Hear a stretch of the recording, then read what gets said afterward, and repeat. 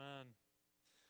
That's how we come. That's really the only way we can come, unless we want to try and put up a front, and we don't want to do that. And so, thanks for that reminder.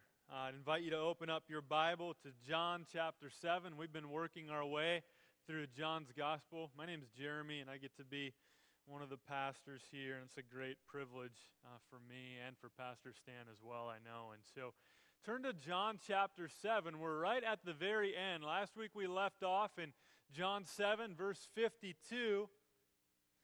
And I love preaching the Word of God. I'm going to do that here in a moment, but we're going to do something a little more teaching-like to get things started this morning. I like teaching as well. Maybe teaching's a little bit different than preaching. I'm going to start with some teaching and move into some preaching here in a little bit, because we want to answer and try to ask some important questions that I think might come up as you open up your Bible, whatever translation you might have, and take note of some notes that you see in the passage that we're going to look at today. So we're going to look at the passage here in a moment, but first some teaching as we get at some important questions. And those questions are these: is the Bible really the Word of God? Second, can we trust the reliability of Scripture? And another question that's really important for us to ask is, how did we get the 66 books that are contained in what we have here in our Bible? Really important questions. We want to teach through some of that, and you're going to see how it applies to the passage that we look at here today. In the Evangelical Free Church, we have 10 articles that kind of make up, here's what we believe. Here's what unites us together as this denomination called Evangelical Free Churches of America. Okay? And this is a pretty standard evangelical statement on what we believe about the Bible. So here, let me just read it in English, not Spanish. Here's what it says. We believe that God has spoken in the Scriptures, both Old and New Testaments, through the words of human authors.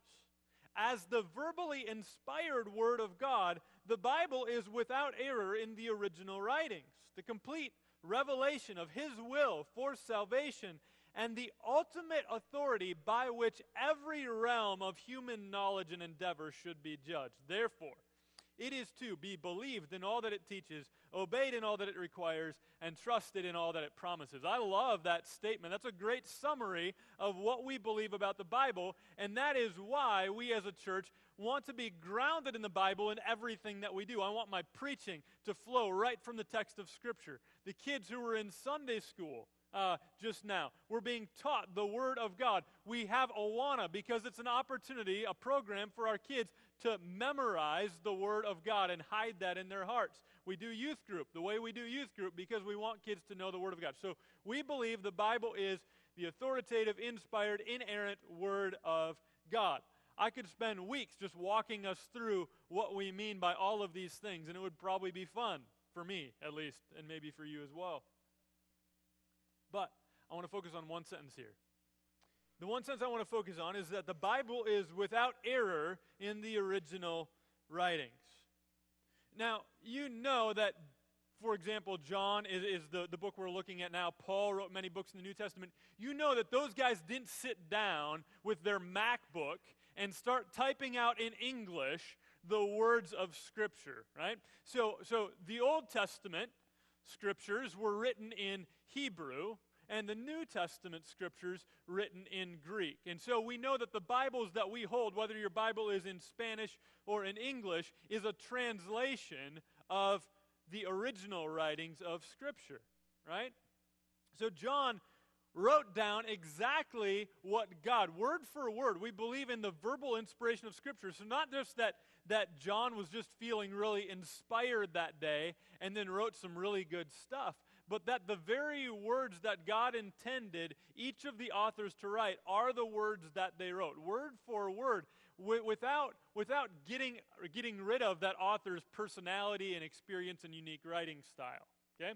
So that's what we believe about how the Scriptures came to be. But John, being a person who, in John's case, lived 2,000 years ago, we don't have an original manuscript left. There's no ancient writings where we have any sort of full manuscript that somebody originally wrote that's 2,000 years old. It's just not realistic to expect that. So we don't have the complete Gospel of John written in the hand of John on whatever he would have written that on. We don't have one of those. But can we trust then what we have is the question, right? What we do have are copies of manuscripts that scribes would meticulously copy. So again, no copy machine either. And so as things were written, they would be then copied by scribes whose job it was to make sure they copied every little bit of what was originally written.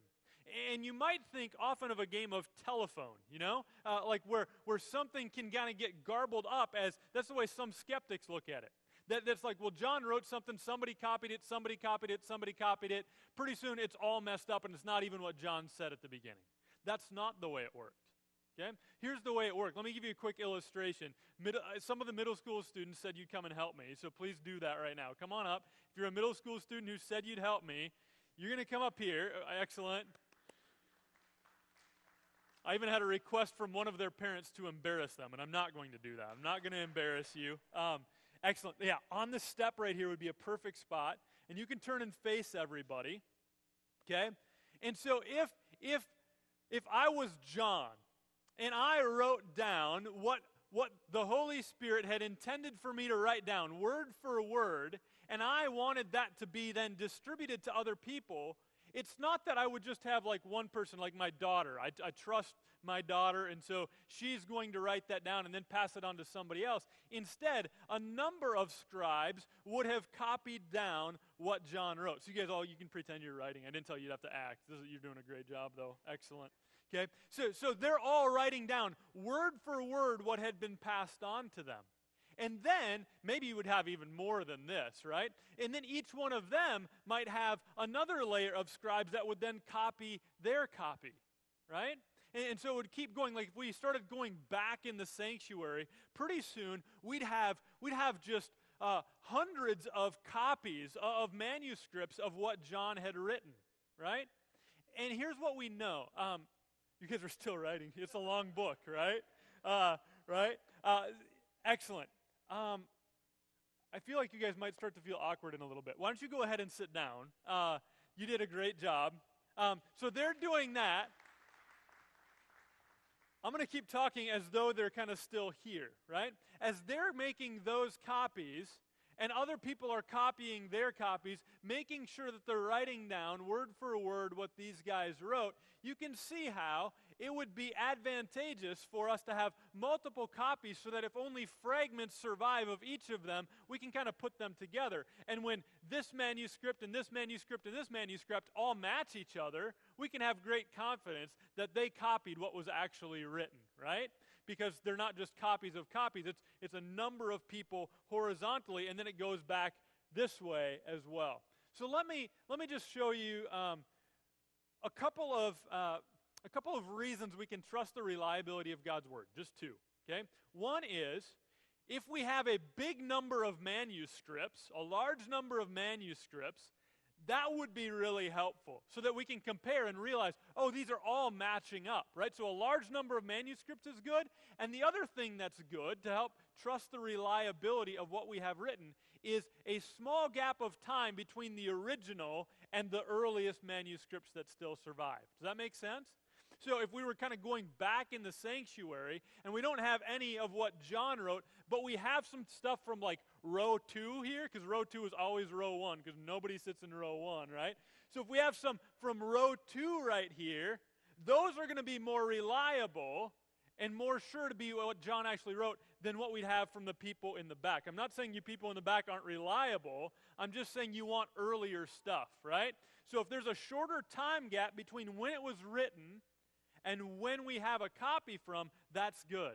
Okay? So the question is, can we trust then that what John or Paul or whatever New Testament author wrote is actually what we have now, what's been translated into English? We need to look at those two things. Do we have a lot of manuscripts? And what was the time gap between when it was written and when we have the earliest manuscripts from? Let me put a little chart up because I'm nerdy like that. Okay? Chart will help us see this. At the very top, you see the New Testament. Okay, these are other ancient writings that we have some sort of record of and then have been translated and copied and all that stuff. What you want on a chart like this then is you want a big long orange line, because that orange line represents the number of manuscripts. Okay? And you see there how the New Testament compares to other ancient writings. Okay, so ancient writings like those from Homer, we have 643 manuscripts available to kind of compare with each other. New Testament, 5,686. Okay, time gap, you want that to be really short. Remember, because it's easier to trust those that were written soon after the original, copied soon after the original. And there, you see, you want the line to be short. New Testament, we have copies of the manuscript from within 25 years of the original writing. When you get to Homer, it takes 500 years. There's a 500-year gap between when he wrote and the earliest manuscripts that we have available. Does that make sense? So those kinds of things are what give us lots of confidence that what we have now, 2,000 years later, translated into English right here, is actually the Word of God. Now, are there differences between like the NIV and the ESV and that kind of thing? Well, of course there are, because anytime you translate things from one language to another, you could choose a number of different words. And so translations are a little bit different, but in their core meaning, what we have is the very Word of God. And so we have great confidence in that. But then you get to spots in your Bible where you might be caused to scratch your head and say, oh, can I have confidence? Because if you look in your Bible at John chapter 7, verse 53, last week we ended in verse 52, and in most of your Bibles, depends again on the translation how they do it, they might have parentheses around this whole section that we're going to look at today. There might be a line in your Bible with a note. There might be a footnote, right? So I don't know which translation you have today, but in all translations except for the King James Version and the New King James Version, and some people that are like, hey, King James is the only version because the other people try and skip stuff. The King James Version was translated in 1611, and since 1611, we have found earlier and more reliable manuscripts, right?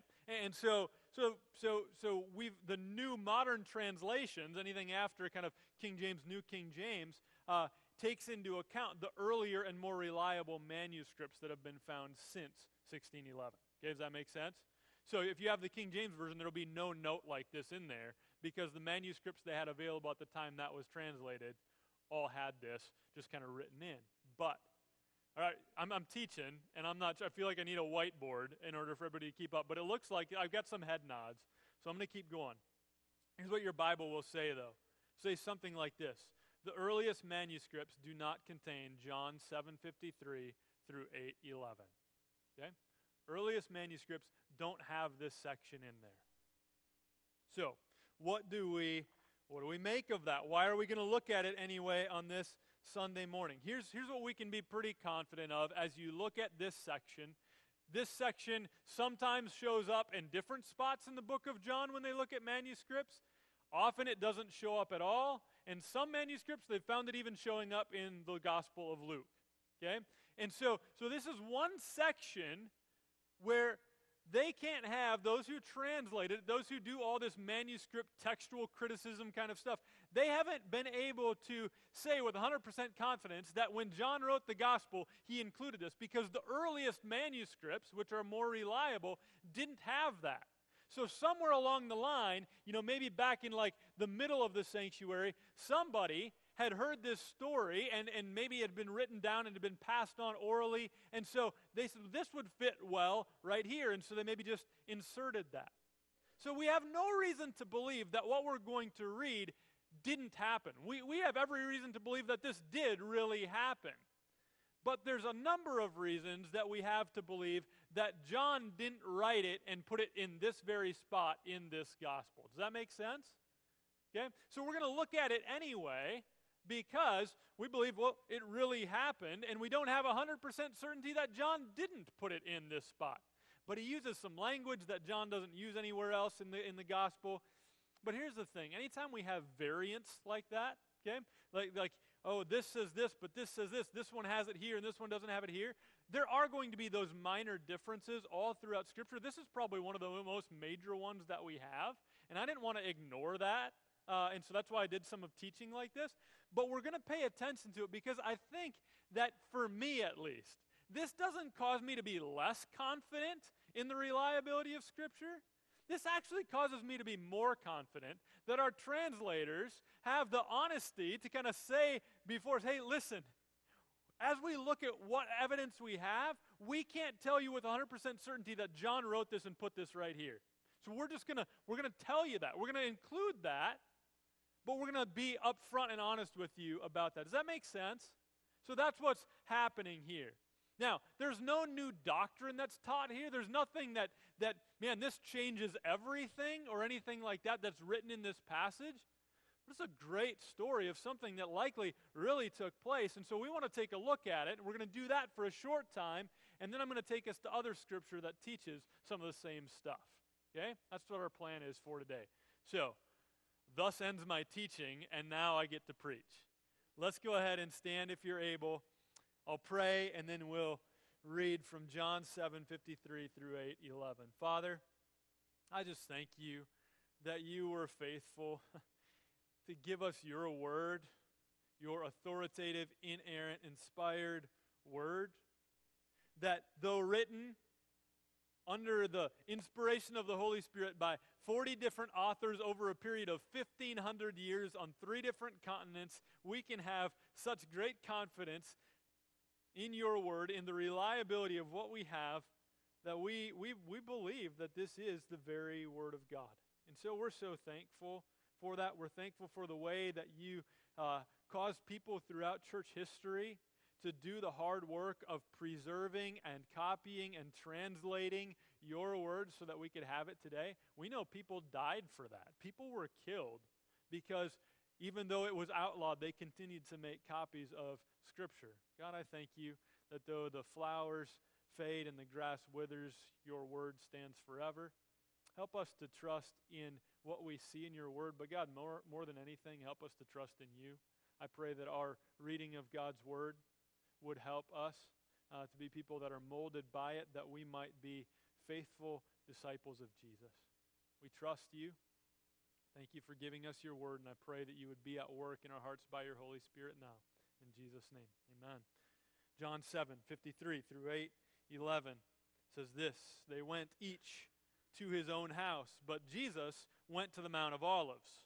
Early in the morning he came again to the temple. All the people came to him, and he sat down and taught them.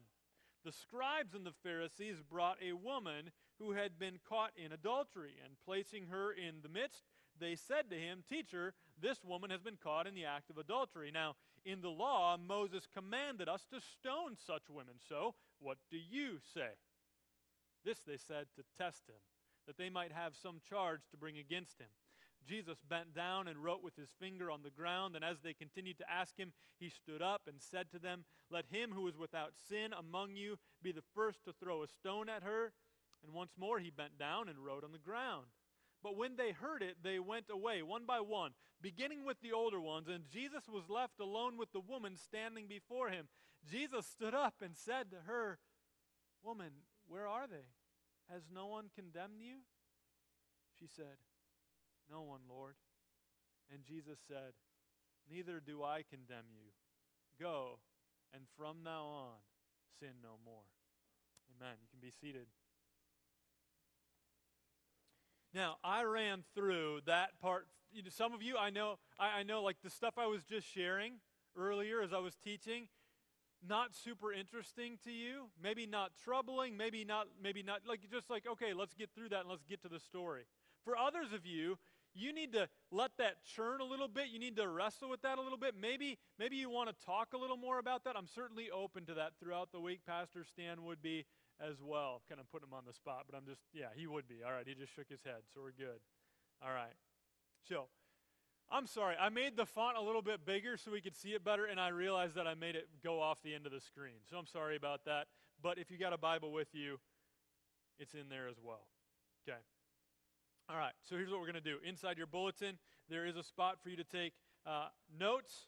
and then also a life group guide or application guide. If you're not in a life group, you can still work on your own on just applying what we're reading in the Word of God today. So, just a little bit of context. It begins in John 7:53 with a note about where this is taking place. Again, the setting. Each of them goes to his own house. Jesus goes to the Mount of Olives. This is not abnormal for Jesus to separate himself from everybody else. It's also not abnormal for Jesus to go down into the temple and do some teaching. That's what we saw him just doing earlier in chapter 7. And when Jesus teaches, generally, people want to show up and listen. He usually attracts large crowds as he teaches. All the people came to him, and he sat down and he taught them. Now, he's doing this in the temple, so our assumption is that the people that Jesus is teaching are Jewish for the most part, right? People that have come to know the law of God and are seeking to obey and live by the law of God. That's the people Jesus is talking to here. Then we get to verse 3, where we're told that the scribes and the Pharisees brought a woman who had been caught in adultery and placed her in the midst of those that were gathered there to hear Jesus teaching. Jesus is there, he's teaching, and you can picture this, can't you? That scribes and Pharisees, some of the leaders there in Jerusalem and in the temple, are taking this woman who was caught in the act of adultery, and they bring her and set her there in the midst of these people. They found a lawbreaker. You know the 10 Commandments, the 7th commandment, you shall not commit adultery. You may also know, and these people surely would have known, that in the book of Leviticus, there's a little more detail spelled out. In Leviticus, it says this: if a man commits adultery with the wife of his neighbor, both the adulterer and the adulteress shall surely be put to death. That's Leviticus chapter 20, verse 10. And so, here's what these teachers do. They said to Jesus, "Teacher, this woman has been caught in the act of adultery. Now, in the law, Moses commanded us to stone such women, so what do you say?" Now, this is the first time we're going to notice that these people are practicing what I'm going to call selective condemnation. Right? Who is guilty of sin here? Two people, right? A man and a woman. Who did they bring before all these people to kind of shame her, embarrass her, put her right in the midst of this one person, the woman? Okay? So who is deserving of condemnation of some sort, right? They've sinned, they've broken the law, but they're selective in their condemnation. They take the woman and kind of let the man go, right? So they're bringing her here in front of these people, and they're asking Jesus a question. They're asking, here's what our law says. What do you say? Now, we're going to be told here in verse 6 that they're doing it to test him. See that in verse 6? This they said to test him, that they might have some charge to bring against him. See, the trap here was this. The trap was, yes, Jewish law said this is the consequence of this type of sin. It should be killed.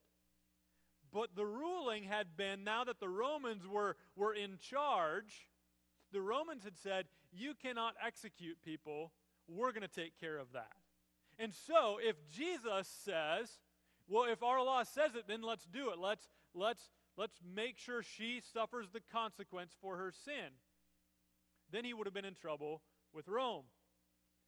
If he says no, then he would have been in trouble with the Jewish people, because they'd say, well, aren't you a rabbi? Aren't you going to even follow our own law? So you see how they were trying to test him or trap him in this?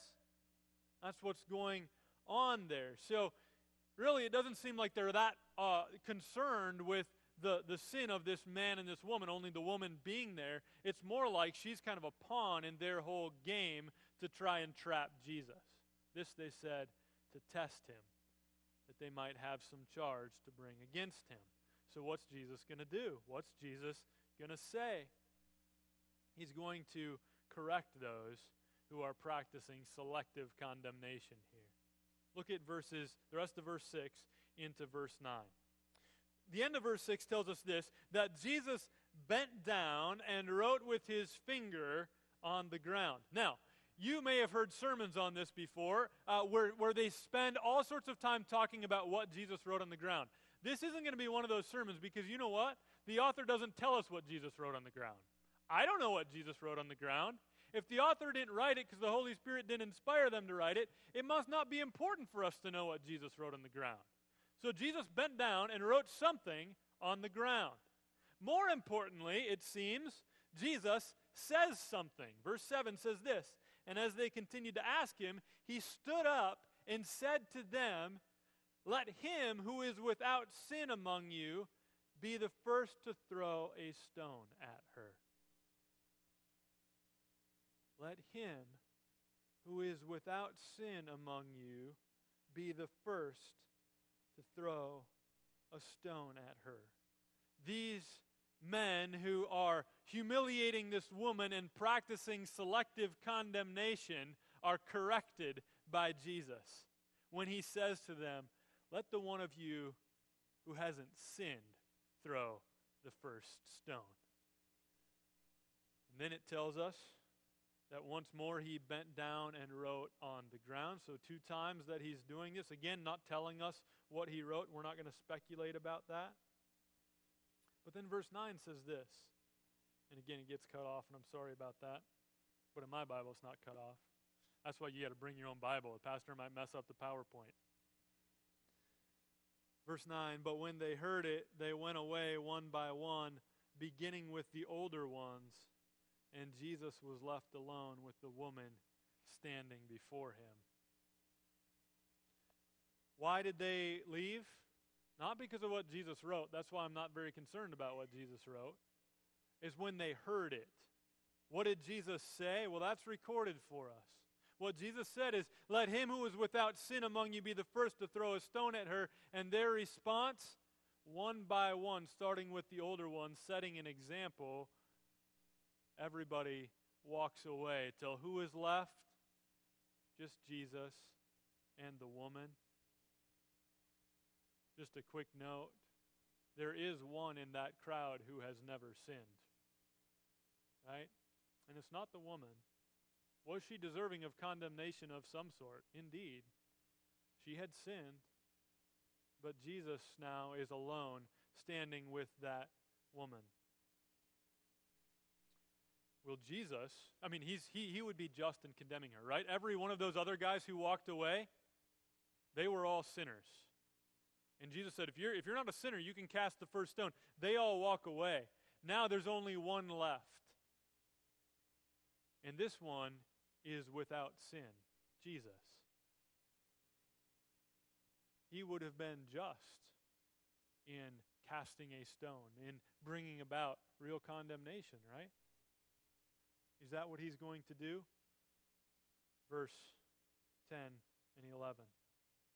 Jesus stood up and said to her, I wonder if she had even lifted her head at all yet. You wonder that? You wonder what this lady looked like, being humiliated, being used as a pawn in front of all these people? I wonder if her head was down at the ground, staring at the dust, not even paying attention to what Jesus might have been writing, maybe hearing what Jesus was saying, but ashamed, caught in the act.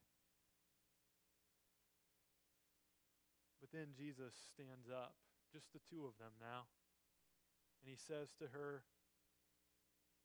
Woman, where are they? Has no one condemned you? I wonder if she maybe looked up now, noticing that all of these men who had just a moment ago said, doesn't she deserve the death sentence? None of them are there anymore. Just her and Jesus. He says, where are they at? Has no one condemned you? Looking around, we assume she notices nobody's left there and says, no one, Lord. None who had brought her for condemnation are now standing there to condemn her. What is Jesus going to say? Verse 11. And Jesus said, neither do I condemn you. Oh, what it would have been like to hear those words. This woman buried in guilt, suffering with shame, knowing that her life was hanging by a thread, gets to hear the words from Jesus, "Neither do I condemn you."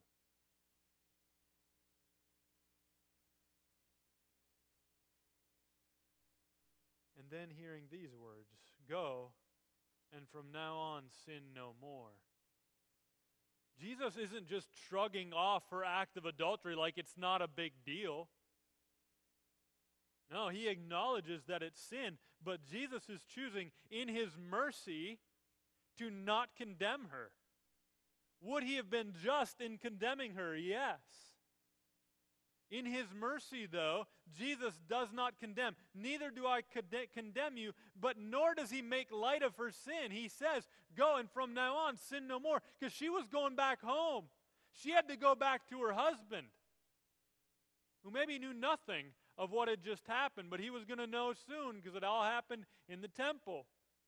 She was going to go back to real hurt, to real pain, to real temptation, to go back to that other relationship.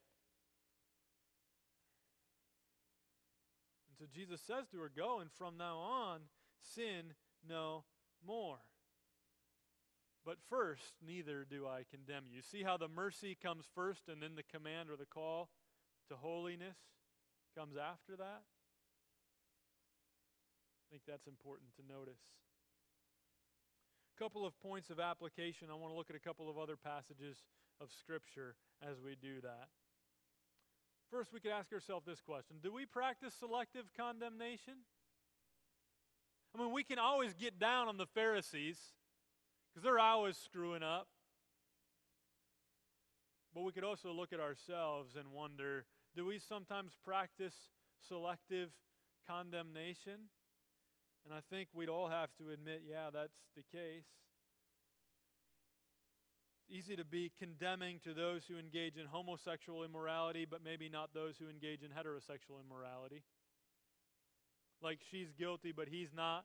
Like they're guilty, but I'm not. It's easy to point the finger. We probably also need to hear Jesus' correction. "Let him who is without sin cast the first stone." Now, does this mean we never point out sin in our brothers and sisters? We're going to talk about that in your life group this week. We've got some other scripture for you to look at. Okay? I don't think it means that. But I think we need to be careful that we don't quickly jump to practicing selective condemnation.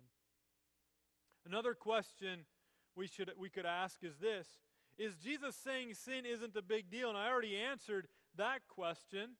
I don't think at all that Jesus is saying that sin isn't a big deal.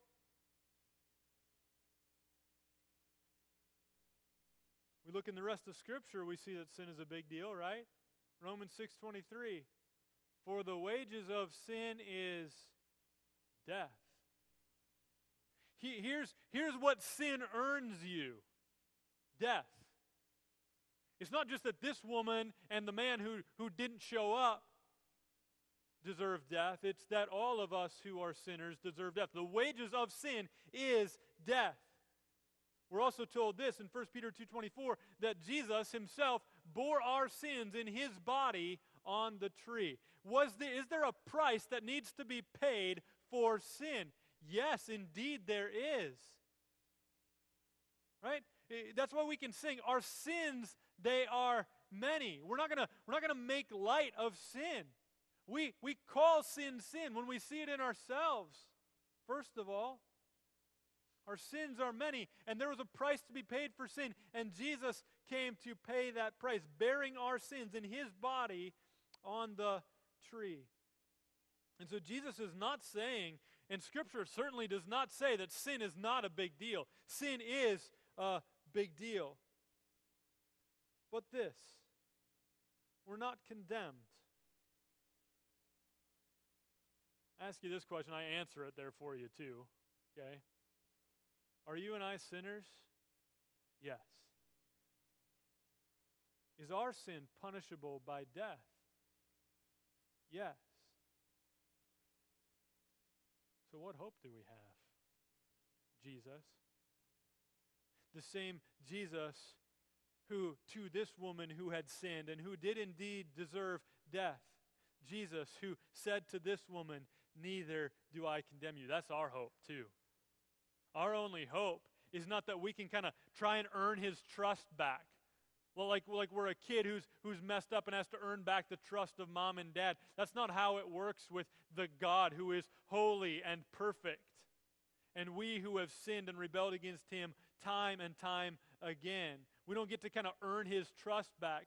No, we need the Son to look upon us and say, neither do I condemn you. Our only hope is Jesus. That's why Paul can rejoice in Romans 8:1 when he says this, there is therefore now no condemnation. And he doesn't just say that. He doesn't say there's no condemnation because of Christ Jesus. That is the truth. But it's not that just because Jesus came and lived and died in our place, that he took on everybody's sin so that everybody, no matter what you believe about anything, is now no longer condemned. No.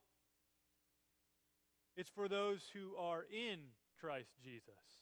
It's for those who have laid themselves before him, who have humbled themselves, recognizing their sinfulness, trusting in Jesus as the sole Savior, the only one who can save them from their sins. It's only us who can with confidence know that there is no longer any condemnation. It's us who are in Christ Jesus.